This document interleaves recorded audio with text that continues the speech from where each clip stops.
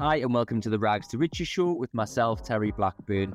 So this podcast is all about inspiring you, motivating you, pushing you on to achieve more in your life, whether that's in business, property, your health and fitness, your personal life, every part of your life. This podcast hopefully will help you achieve more, do more, and get to where you want to be. So just before the episode starts, I have just launched a new website called terryblackburnproperty.com. On there, I've got all of the services that I offer. So one-to-one coaching in business, property, time management, goal setting, sales, persuasion, loads of different things on there. I've got some online courses, some one-to-one coaching courses as well. So please have a look on there. Really appreciate your support. And if you want to get involved, you want some more specific help from me, you want some more one-to-one coaching and assistance from me to help you to get to where you want to be, it's all on there. Also got a couple of books on Amazon and Audible.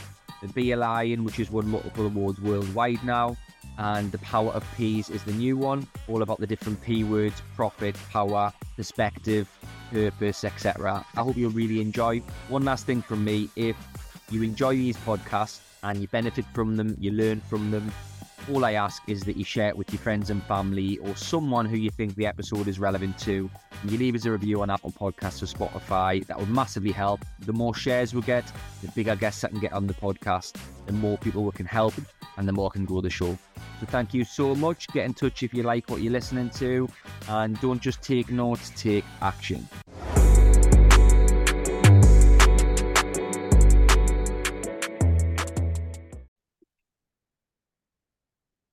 Hi, and welcome to the Rags to Riches show with myself, Terry Blackburn. So today's guest is a returning guest, Mr. Mark Shaw, good friend of mine, one of the most active property investors that I know.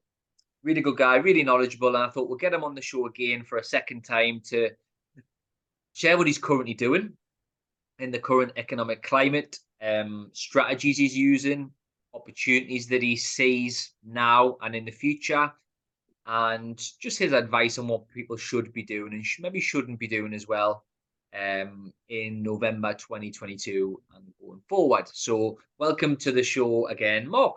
All right, Terry, good to be back again. Thank you very much for inviting me. No problem, mate. I've only asked a few people to come back. And I think that says how much I think of you and the others I've asked to come back. I really enjoyed your first episode, all about lease options. If anybody hasn't listened to it yet, please go back. Fantastic episode. One of the most listened to I've done so far, where Mark explains lease options. So I've seen online, Mark, that I think you're up to how many lease options this year? Is it? I think I've just touched 40 now, just under 40, yeah. 3 at the weekend. 40 separate deals. That's not 40 units, that's 40 separate lease options, right? Yeah, that's correct. Yeah. Fair play. And just for the listeners, is there any particular strategy? Obviously, I know lease options, but is there any particular type of lease option? Is it on a certain type of property? Is it on a certain type of landlord that you're buying off, or certain type of vendor? Just a bit of an overview of the strategies that you're using now to find that many deals in quite a tough market. Well, to be honest, it's always been my go-to strategy since 2012. So the way that it really works is you find the property, then you assume you can do a lease option. So it's nothing to do with I'm looking for property to do lease options on. It's I found a property, now I'll do a lease option. If a lease option doesn't work, then you look for some sort of different approach, whether you're going to sort of go for below market value purchase or a joint venture. But really, every property you should be looking at doing a lease option.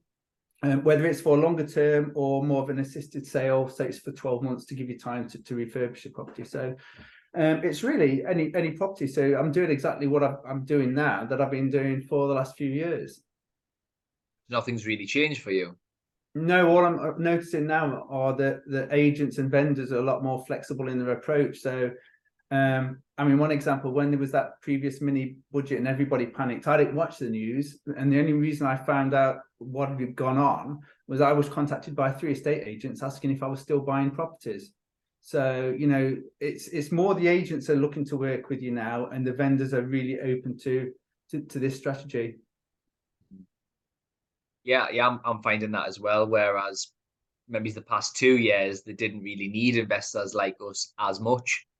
Now the tables have turned a little bit, and the more keen to work with us because there's less demand. Certainly, first time buyers, home movers. I think there's certainly less of those floating around because of the rates. But it's interesting, just one of the things you said there, like nothing's changed for you, really, has it? I mean, apart from even maybe he's actually got access to more deals potentially than the past couple of years. And I think that's the first lesson for anybody listening is the experienced guys who've done this a long time, everyone that I've spoke to who's done this a long time recently, they're very much the same view as Mark. Like maybe it's a slight change in strategy, but it's business as usual. They're just cracking on, doing the thing, not getting caught up, not panicking, not worrying, not watching the news is a good strategy in itself. Because it's never as bad as they say, or it's never as good as they say either, depending on the subject we're talking about. I think that's the first lesson. Just calm down, just business as usual. Might need a slight change in strategy, but just cracking on. And you're proving that doing 50 or 40 odd deals year to date. Are you going to do 50? Will you get a 52 one year and get one a week? Or? To be honest, I don't look for the deals. They get brought to me now. So I don't have a goal for any specific number. It's just as and when they come to me. Okay. I think, I remember you mentioned that in the first one, didn't you? Yeah, it's very much, you don't even view properties. They're all brought to you from investors, landlords, as well as estate agents, right? Yeah. And property source. Well, more investors that only think about below market value. So when they can't get it at that price, sometimes they'll just pass the lead on to me. And then obviously I've got a different approach. So sometimes I can actually end up with the property without paying below market value. One point I would just jump on though, Terry, about the media. As property investors, we do need to think more of what the media is actually saying, but it's specifically to do with, we know that it's going to be creating panic, and that's the opportunity for you as an investor. So for a long time, I've been sort of mentioning inflation, cost of living, just to sow the seed in some of the vendors or the agents' mind. So when they start hearing it on the news, it looks like, yeah, he knows what he's talking about. This is what's starting to happen now. Yeah, definitely. And looking at the news, not actually absorbing what they're talking about too much in terms of paying attention to it. It's more like, how can this benefit me and how can I use this information? Because that's what most people are focusing on. How can I use it to then benefit me and get me more investors, more deals, more whatever? Exactly. Yeah, I think that's a good point. Some people just say, don't watch the news. But probably a smarter approach is watching it and use that information to how can you apply it to benefit you and your business. I think that's a good point. In terms of just going back to strategies, because I want the listeners to get something from this episode and think, right, I could maybe start doing this. So when you view a property, it's normally a lease option first. I remember you said that in the first episode. It's not, right, how can I negotiate below market value, or how can I finance this, or whatever. It's a different approach. It's almost got the opposite to most. But what kind of, you've said how you're finding them. What's your sort of strategy when you look at it? It's looking at it, how can I exchange with delayed completion straight away? Or how, I'm just trying to get to the bottom of how your mind works and how you analyze these deals, because you're not viewing them. How do you actually, have you got a bit of a process, or what's your sort of methods? No, I mean, the first thing that happens is you see the property. And once you see the property, you know which of your strategies that's going to fall in. So whether it's going to be cash flow, profit, or whether it's going to be a longer term asset. So if it was say a 4-bedroom bungalow, for instance, I'd be thinking, right, I want to hold on to this for the long term. So I've now got long-term perspective. So I know at that point that I'm going to go for a longer term delayed completion. I'm happy to pay a higher price if need be. But if I'm just going for cash flow, it's all going to be based on how much I'm going to be paying them a month. So the first thing you do is you look at the property and work out what you're going to do with it. And the second thing you do is you find what I call an anchor figure. So this is the figure that you're going to focus all your negotiations on. So if it's on the market, for instance, that becomes the first anchor figure. So with assisted sales, I'm doing a few of at the moment. Assisted sale is where you flip a property without owning it. The first anchor figure would be the price that it's on the market. The second figure that you need is how much would the vendor actually accept. Now, once I know that figure, then I can just reverse engineer to find out whether I can afford to pay her that figure. So say she wants 150,000. Can I spend a certain amount on the refurbishment and get a profit by selling it at a certain amount? Does that make sense? Yeah. So I know straight away from looking at the figures and looking at the photographs online, roughly how much profit there would be if she agrees to accept that figure she's happy with. If she is, then it's an assisted sale down. Well, that's down to how long it's been on the market. More often than not, that's what they'll do the deal on, based on the fact that I can actually pay them that price. And do you feel that assisted sales is there a lot of those kicking around at the moment, or is it the same as usual, or do you foresee more coming available, or? I've got to smile. I foresee so much more coming on the market. And I'll give you an example. 4 or 5 weeks ago, 395,000. It fell through. It's broken her chain. She can't buy on. She reduced it to 375, but basically told the agent she would accept 330. Nothing wrong with the property at all. But even if she gets £330,000, a cash purchase, it's unlikely to actually get her the new property before Christmas, because there's only 3 or 4 weeks left before she can actually move into the property. But with an assisted sale, I can say, okay, how much do you need to save the chain? I'll pay that on exchange. That will allow you to move. Comes off the purchase price, and then I can remarket that at 395,000. I've not paid any stamp duty, so my margin's a lot higher. All I need to do is really find that cash to give her on exchange to allow her to move through, and you're going to get a lot of chain breaks happening on that basis. So if you can find out how much they need to actually move on, and it fits in with your strategy, then it's worth doing. And the only reason I would pay a lump sum on that is because I'm getting such a huge discount. Otherwise, you don't try to pay too much upon exchange. Is there a general guide on how much you pay on on that scenario? It was how much she needed to save the chain, wasn't it?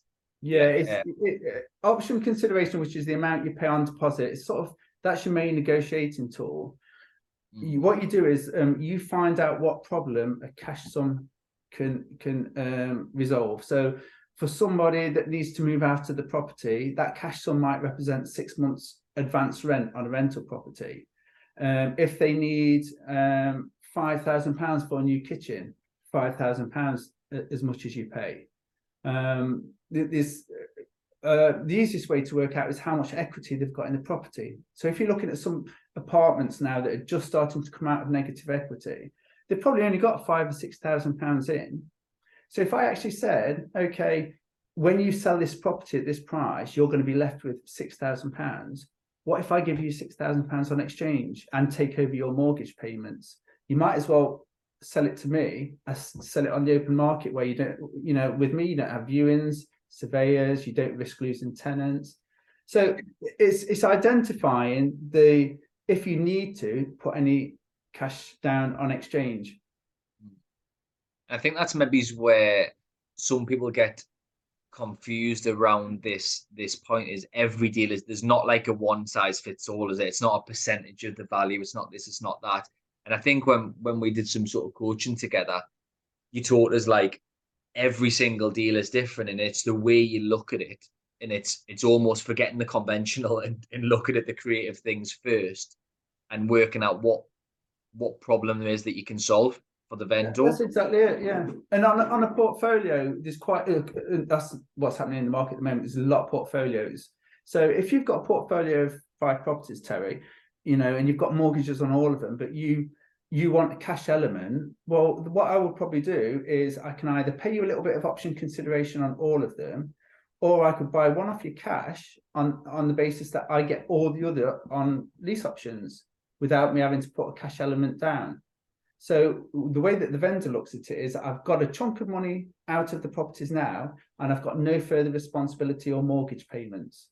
So again, you just identify what works for them, but the only way you find out what works for them is that you question them, you find that information, and you work with them. Yeah, definitely. And that's something that you do really well. You do a lot of it on email, don't you? And another thing that I learned from Mark was and I've been guilty of this over the years, if you're trying to negotiate something, there's normally quite a few questions that you need answers to and things that you need to ask to get to the outcome. But instead of asking them all at once, which is what loads of people do, and I certainly have done it in the past, it's what about this? What about this? What? And you send these big chunky emails. It's actually far better to just send 1 or 2 questions, get a reply, another 1 or 2, get a reply, because then you dupe them into a conversation, almost a little bit invested in the conversation, invested in the process. They feel like they're progressing with it by sharing information, and then you can go for a close later on. And that's something that you do really well. Yeah, I mean, if I could just sort of highlight, the reason that you're doing this is that most people now have emails through to their phone. So what you're doing is you're asking 1 or 2 questions and getting short answers and then replying straight back. And before they know it, you've built momentum, and they're answering from their phone. You've also got a whole thread that they can look back on. But more often than not, because the momentum's there, you'll get the deal done in one evening or one Saturday morning rather than protracting negotiations. So it's just a lot quicker like that. And then again, it gives you control because you don't get caught out with questions you can't answer. You get to think about what you put in, and then you control the negotiations, control the conversation.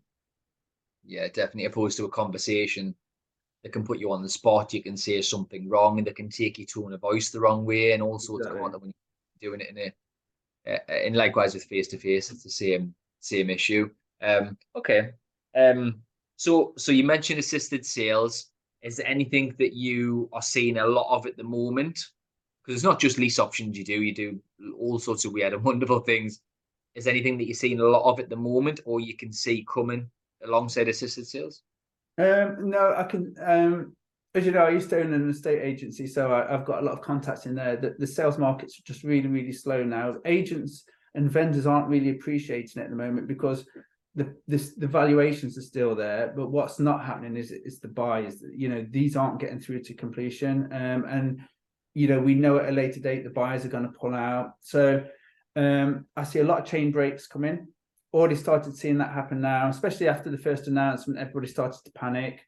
Yeah. There's a lot of people that have used bridging with a view to, you know, once the refurbishment's done, they're going to put it onto a buy-to-let mortgage and refinance.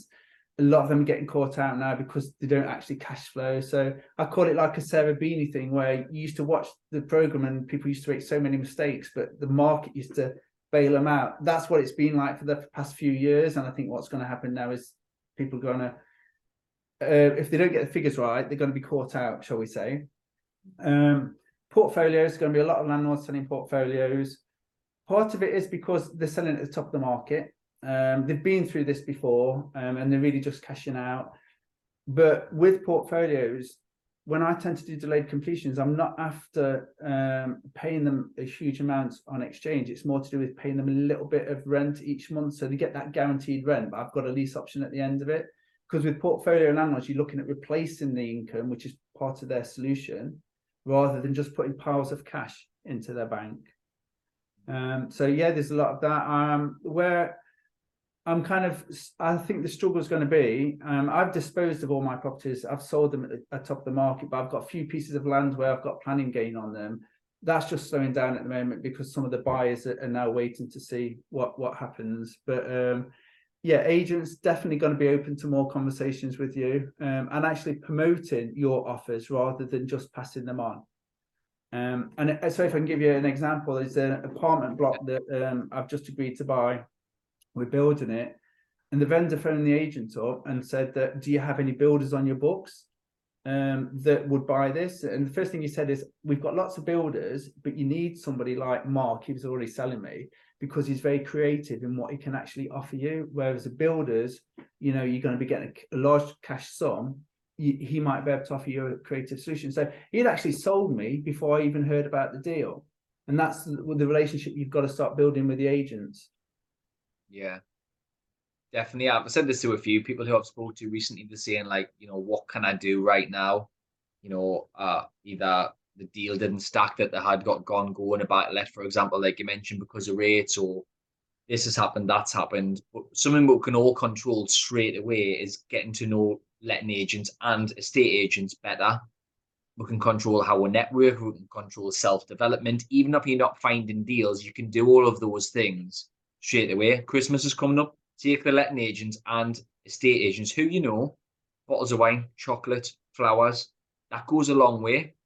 They're at the foot. You then become one of those people who comes to the forefront of their mind when a deal comes up. Like, you've clearly got armies of estate agents and letting agents who think Mark first, Mark before anybody else, which is amazing. And that's partly part of the reason why you're doing so many deals, because they keep bringing them to you and they believe in you, they know, they trust you, you're credible, you do what you say, you complete on stuff quickly when you say you're going to and stuff.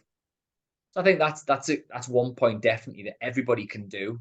Even if you're not in the market to buy right now, you can start doing that. You can start doing it as soon as possible. And you've not always got to have that relationship. You've just got to know what you're talking about. And one of the things I sort of like focus on are assisted sales, because they're very easy to explain to an agent. Look, your client needs this amount of money. You know the property's not worth that at the moment, but once it's refurbished, it will be. So what I'm going to do is I'm going to guarantee to pay your client that price. So you're getting her the price that she wants. I'm going to pay and do the refurbishment, and then I'm going to put it on the market with you, and you're going to sell it at the higher price. So you're getting two fees, one of her, one of me. They understand that completely, because as valuers, they know that when they go to a property and they're taking a property on, they'll know it's not going to sell at this price, but I've got to put it on, otherwise she's going to go with a competitor. And an example of this was a few weeks ago, an assisted sale on 2 properties. I phoned up an agent and asked, I'm looking for refurbs in a particular area. He phoned up and said that he'd just taken 2 on the night before, and he was going to go out and take the photographs the next day. Do I want to meet him at the property when he's taking photographs? And that afternoon, using email, we got 2 assisted sales agreed, because he was shown exactly how to explain it to the client, but I also gave him the email that he could forward on to the client. So it made his job really, really easy. And that's one of the things you've got to do, is think that if you try to explain an assisted sale or a lease option to an agent, they're going to mess it up. So you've got to put it in a format that they can just forward on and make their life easier. Yeah, I love that. And, out of interest, have you done any of these, or, because everyone's saying the market's going to go down and there's certainly less demand, are you concerned in any way about some of the lease options you've done maybe 2 years ago that are coming to an end now, where you have to either complete or sell? Any of those going to go slightly wrong, do you think? Or have you built in enough into the deal, or can you restructure it maybe to avoid that? Yeah, I mean, to be honest, when you first do a lease option, you agree the transaction, you've always made sure the figures stack. Yeah, so even if the rents, even if the interest rates go up, you kind of covered because you've got it at the discount. But it's down to what your strategy is. If you agreed that transaction just for cash flow, sort of like a rent to rent, then you've got to be very, very careful with your figures. But I don't do lease options on that basis. I always lock a profit in, because I'm after the property going up in value over the years, like 5 years worth of rent, any kind of additional benefits such as like the rent increases that you get over the 5 years. So when you take all the multiple income streams coming from it, you're more than covered. So even if the interest rates did go up, it doesn't really matter, because rents have gone up anyway, but you've already balanced your portfolio and you've got other properties coming in at the same time. And you're always able to sort of like complete early, or what I have started to do with I've done it for a while actually, but on some of the existing options, is that I've got back to the landlord and I've asked, would they contact their existing provider to see whether they can actually agree a fixed rate, but only their existing provider. And some of them now have actually agreed a 5-year fix, or if they're just going into an option just before exchange, I ask, can you just contact your existing provider? Because often, as you know, Terry, it'll be an online application, and you get your mortgage offer straight through. And I'll do that just before exchange, so that I've fixed it for the 3-5 years, whatever I've agreed the option period for. So you can always like go back and try to fix it if you want to, but you need a balanced portfolio. Everybody needs a balanced portfolio, so you're not really in trouble at any point. Yeah, I think that's a good point. It's being creative up front, but it's also being creative throughout the whole negotiation process if you need to. And once you've got the lease option, there might be some creative things that you have to do midway through that period or towards the end, extending it, reselling it, remarketing, all of these different things. I think that's a lesson in itself. There is it's important to be creative and look at property from different viewpoints, but it's not just the negotiation point that happens, it's all the way through. I think you've done a deal where I think you'd done a lease option on a hotel or something, and then you rented it out or something. That was a really creative example of that. It was creative up front how you purchased, but it was then creative afterwards as well. So you weren't actually in a hotel. And you've always got a term that allows you to assign it. So that basically just means you can sell it. So, if the rents are all going up and your mortgage payments are high, then what you would do is, provided the figure stack, which they would do generally, is that you would put it on with an estate agent or put it on with a sourcer, and you would have a third-party buyer come in and buy it. And then what happens is, I've never owned the property. The buyer's buying it off the vendor. So I don't worry about the mortgage payments, and I take my profit at that point rather than waiting until the end of the option period, because that property would work for somebody else, whether it's to live in themselves or whether they're quite, these are the only interest rates they can get now as an investor. So, you've got to take the long-term perspective, but be proactive as you go along. Yeah, I love that. I really fair play to you the way you do things. I think it's real intelligent, and it's a real different, and it's a real quite entrepreneurial way I think you look at things, opposed to some people who are just in property because they think they get a passive income and think they can leave the job. I think there's a lot more to it than that. And it is more complicated, but if you get good at the complicated stuff, the stuff that others aren't good at, typically going to get results that others cannot get. Somebody asked me the other day, if I can't get a lease option on a property, would I buy it as a standard sale? And I went through my records, and the last time I bought a property was 2016, the normal way. It's kind of been lease options or a joint venture or some sort of creative strategy since then, unless it's been a plot of land or something. And do you think that'll ever change? Do you think that'll be the way you stay? No, because the only way that it would work is if you get a really below market value property. But again, you're still tying up a significant amount of money. But people have got to...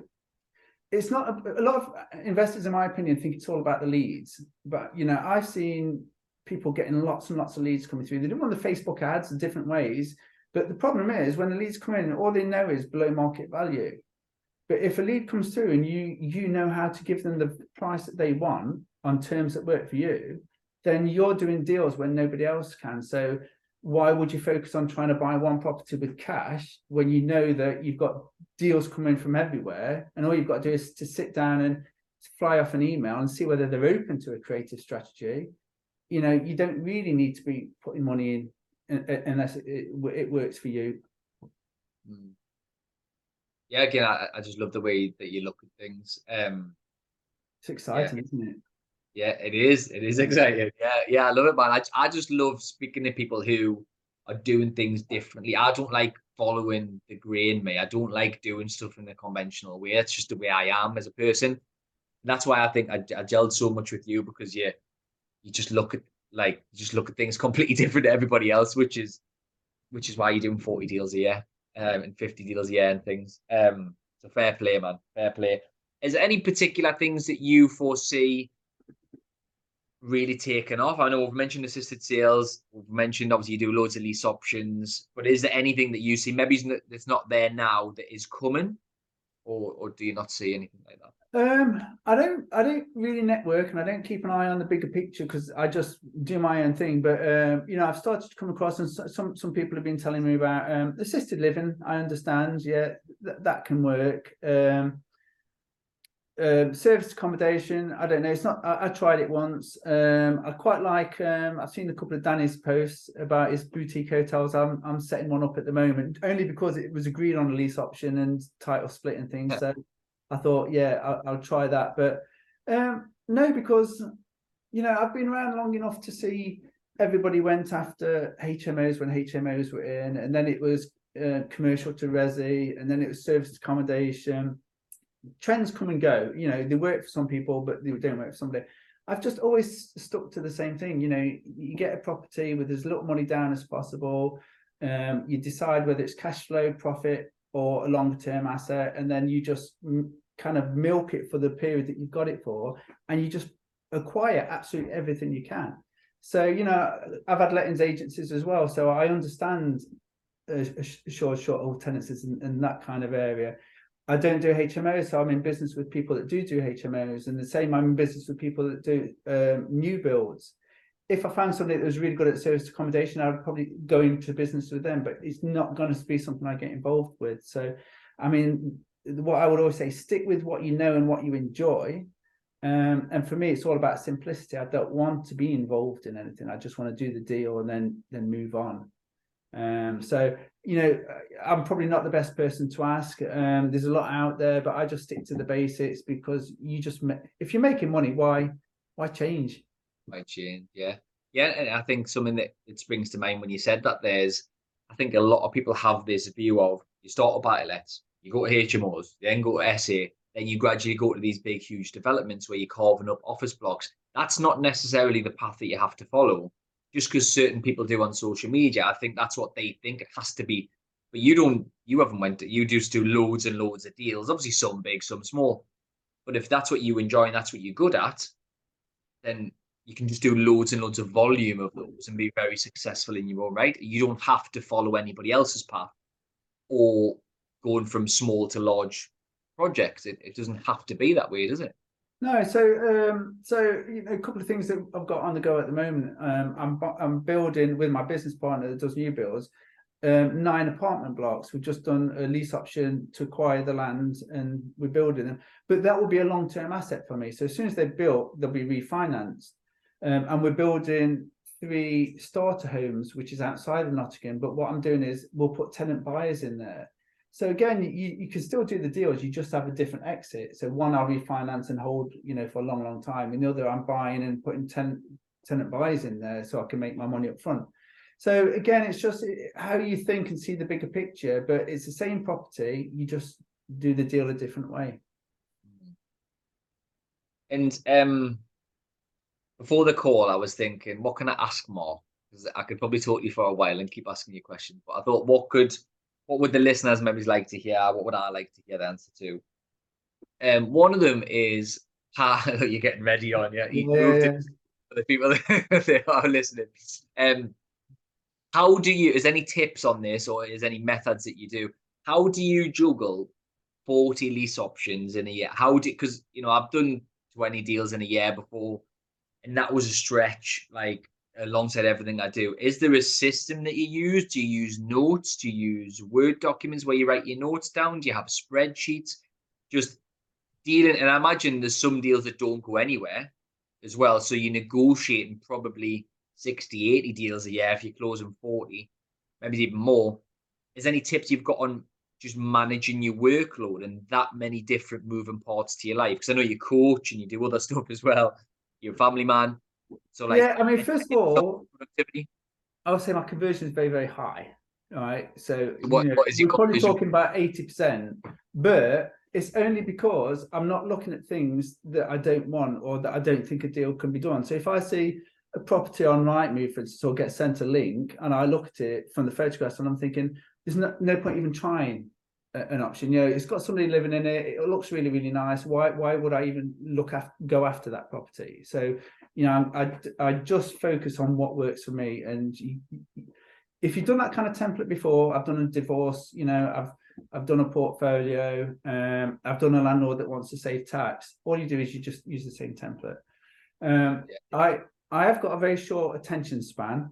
So what happens is I'll have multiple stuff going on at the same time, but I won't remember much of it. So what I've kind of built into my programming, if you like, is I can literally just look at the last couple of lines and it comes back to me. So it's like playing 6 or 7 draft games at once, where you just move and then walk around like your teachers used to do at the Christmas fair.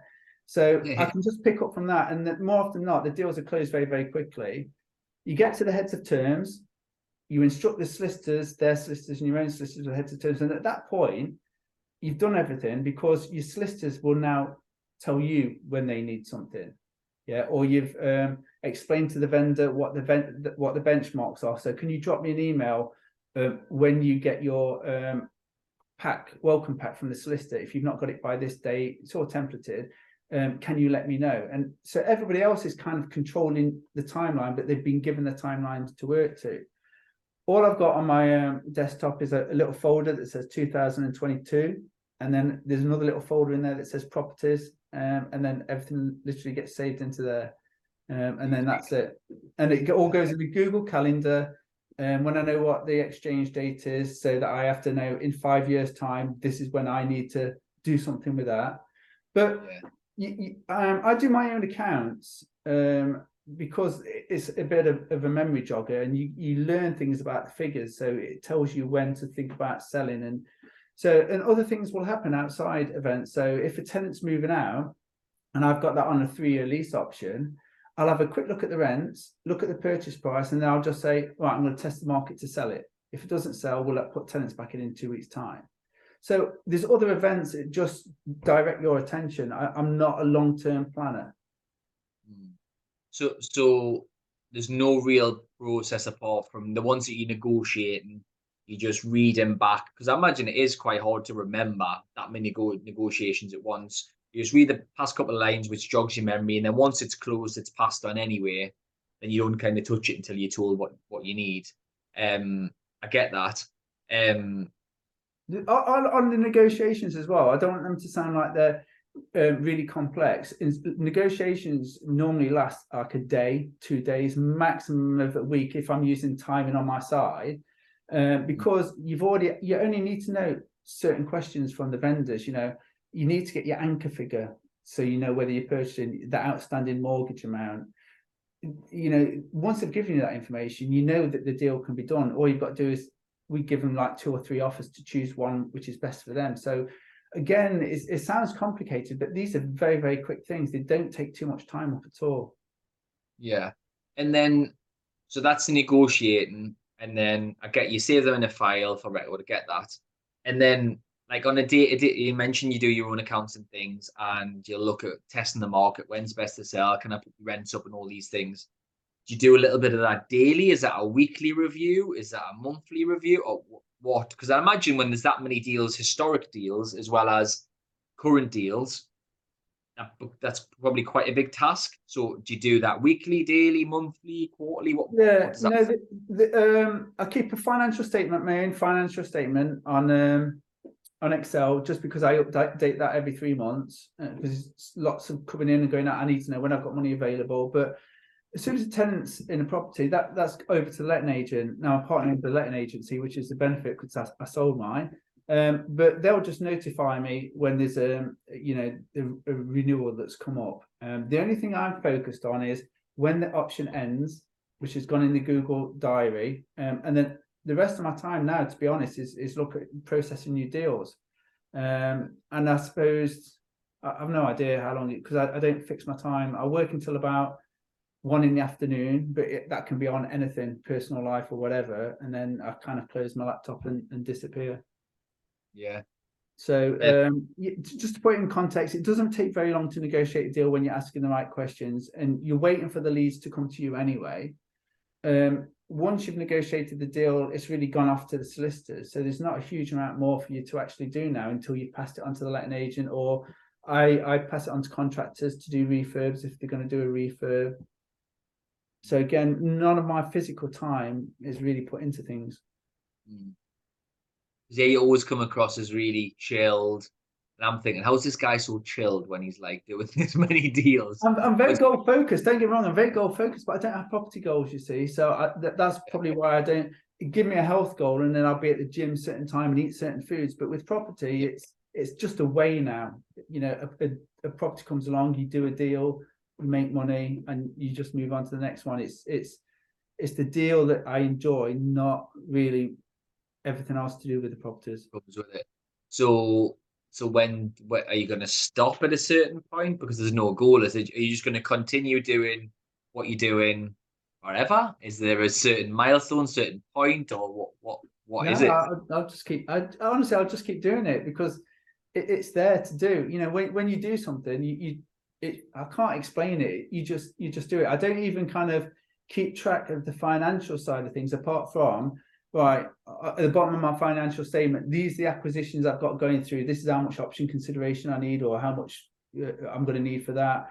Okay, and I've got another list showing where money's going to be coming in from, and that's all I look at is, am I going to have enough money at that time to do it? Yeah, fair play, man.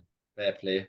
I don't want to sound like I'm a bit laissez-faire, but I am laissez-faire because when you're working daily, because I used to work in the letting agents in the state. When you're working in it, you're always working at something, but you'll find that most of that time's wasted. And people talk about becoming a full-time property investor.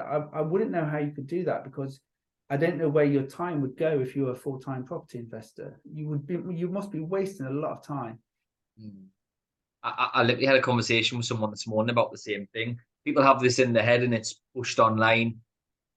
Quit your job, go full-time in property once you get a three grand a month, and all these figures are banded around. Like, that's not full-time. It's not even a part-time position. You get 5 or 6 properties that you manage that replace your income. That's not like, and then what are you going to do? It's not full-time in property. That I completely agree. And if you're finishing at 1, doing the level of stuff that you're doing, that's not even full-time. I don't start until 10:30 either. Oh yeah, just rub it in. So yeah, that leads on to the last question, was just around fitness. So you went through sorry, the sun's right in my eyes if you're watching this on YouTube. You've went through a huge fitness transformation, where you were telling me about where it's all down to goals, and you've been really strict with your tracking of calories and how much you've been in the gym. What do you think that is down to? I mean, you've got to have a strong mindset. You've got to be disciplined. You've got to have your goals. I know you do like sort of daily and weekly goals over this period that you've done. So maybe just some tips, advice on what you've done and how you've done it for anybody wanting to sort of transform the way that they look. Because it was, how many stone was it? It was quite a substantial. Yeah, 6.5 stone. 6. I'm just going to shut them blinds. 6.5 stone. So how did you do that? Yeah. To be honest, I've kind of done weight loss before, but it's never stopped. As soon as you finish, your routine, you put the weight back on. And it's going to sound like I'm pitching this. I am kind of pitching it because I'm so impressed with the online program that I did, and we haven't discussed it. So I'm not promoting it as such, but I've negotiated a discount with them where the referral fee I don't get, they will get it. But what made a big difference is an online coaching program, and it was something as simple as, and it never occurred to me before, is that every morning when you get in, you go onto the platform and you click, have you done your 10,000 steps? Have you drank your 3 liters of water? Have you done your cardio? Have you done your weight? So it's pre-programmed for you. And just knowing that you've got to get up in the morning or at the end of the night and put a tick in the box keeps you consistent. And it is about consistency. So overall, the biggest part of it is you've got to get your nutrition right, but you need the education about the nutrition. And then it's the exercise as well. So my takeaway was that you've got to eat less than you burn, which a lot of people don't realize. But what it is, most people don't realize what they consume. So, I was in a restaurant the other day and I was looking at the meals, and the meal I was going to have was 1,700 calories, but I'm on like 2,000 calories for the day. So I'm thinking, what can I do? And that's it. So it's definitely consistency, and it's definitely having a plan there, but also being part of a community as well. It comes down to discipline, but discipline is always a lot easier if you've got something that you can just follow rather than thinking I'm going to get up and go running at 5 a.m. or whatever. But it comes down to steps, nutrition, and I mean, I went overboard, as you saw. Yeah. But that's just me. I set my own goal, but it wasn't the goal they set me up, that's for sure. Yeah.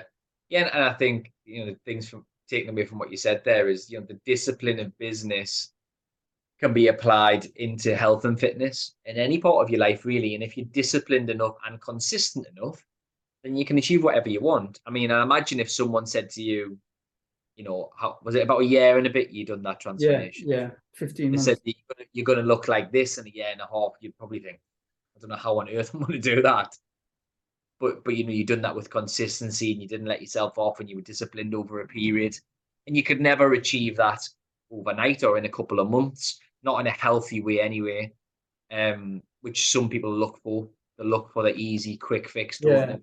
What's important though is that finished in August, and I've not actually put a lot of weight on. In fact, I'm just going through. I've just signed up for a year, so I'm going to go for a bigger goal now. Yeah, I mean, you've got to kind of build it into your lifestyle. But one point that I will make is that, and it's relevant to property investing, is that your confidence level goes up, but most importantly, it's your energy level. And we had this conversation. You're feeling a bit tired now. When you're tired, you don't pick up on things in conversation, or you don't get back to vendors quick enough, or most of the deals I find are done on Saturdays and Sunday mornings when you've got email address for the vendors. Yeah. In fact, quick top tip is the way that you get the email for the vendors when the agent's showing you around is say to the vendor, can I have your email address because I want to get an offer to you tonight or Saturday or Sunday when the agency's not open. And they'll give you the email address even in front of the agent, and just say you're going to copy the agent in. And then what you'll find is you can often get the deal agreed by Sunday night. But if your energy level's down, come Sunday night, if you're going to send something, it's just not going to happen. Yeah, no, you're completely right. And that's just down to having a young baby in the house and lack of sleep. And I've done a lot of realization over this 4 months since he was born. Like your mental sharpness, your efficiency, and that's just at work, never mind the gym, like is so much lower when you don't have a full night's sleep. And there's this hustle culture online that you need to get up at 5 o'clock in the morning, work all day and work 7 days a week. Like that's not healthy. And you sometimes aren't as efficient if you work a little bit less and prioritize your health, your fitness, sleep, then you're probably going to perform better in the window that you need to perform. And you're testament to that. I mean, I don't think there's many people doing 40 deals in a year, plus being in the gym 4 or 5 times, plus, being there for your family, finishing at 1 o'clock and starting at 10:30. I don't think there's many that are doing that. There's obviously some, and there'll be some that do more, but majority are doing less than that. What I would say, Terry, though, is when I was working full time in businesses before COVID, I wasn't hardly doing any property deals. When COVID came in, like last year when we had the first interview, and since then, it's when you start giving yourself that mental break, the ideas start coming to you. So you might have a conversation with a vendor, and if you're having an evening walk, or you're just sitting chilling, or even something like garden where it's slowly repetitive, that's often when your creative deals come to you. When you're actually working on something, it just doesn't happen. You're just thinking too narrow-minded. I'm going to get it for this price. But something will click with you when you're giving your mind a little bit of a break. Yeah, I just actually heard that recently. I don't know what that was on. I think I heard that on a podcast or something, that someone said that, if you're doing like some, not that I like DIY, but if you're doing some DIY, some garden, just some mundane task, that is sometimes when you don't really need brain power, that is when things start to come to you. And again, I'm experiencing a little bit of that by selling the main business that I had. I don't have had that much on, and I am starting to get creativity. It seems like it's coming back, where there was a period I was pulled from pillar to post that much. The creative stuff wasn't happening as much as it used to. So completely agree with that. I think that's it. It's a good way to end. I think, there's a lot that you can take from the way Mark is and the way Mark conducts himself, the way he looks at deals, but the way he lives his life as well. And he's certainly not doing this hustle culture shit where you're up at 5 o'clock in the morning and working until 10 o'clock at night, and he's still doing huge volume in doing the type of things that a lot of people aspire to do within the property space.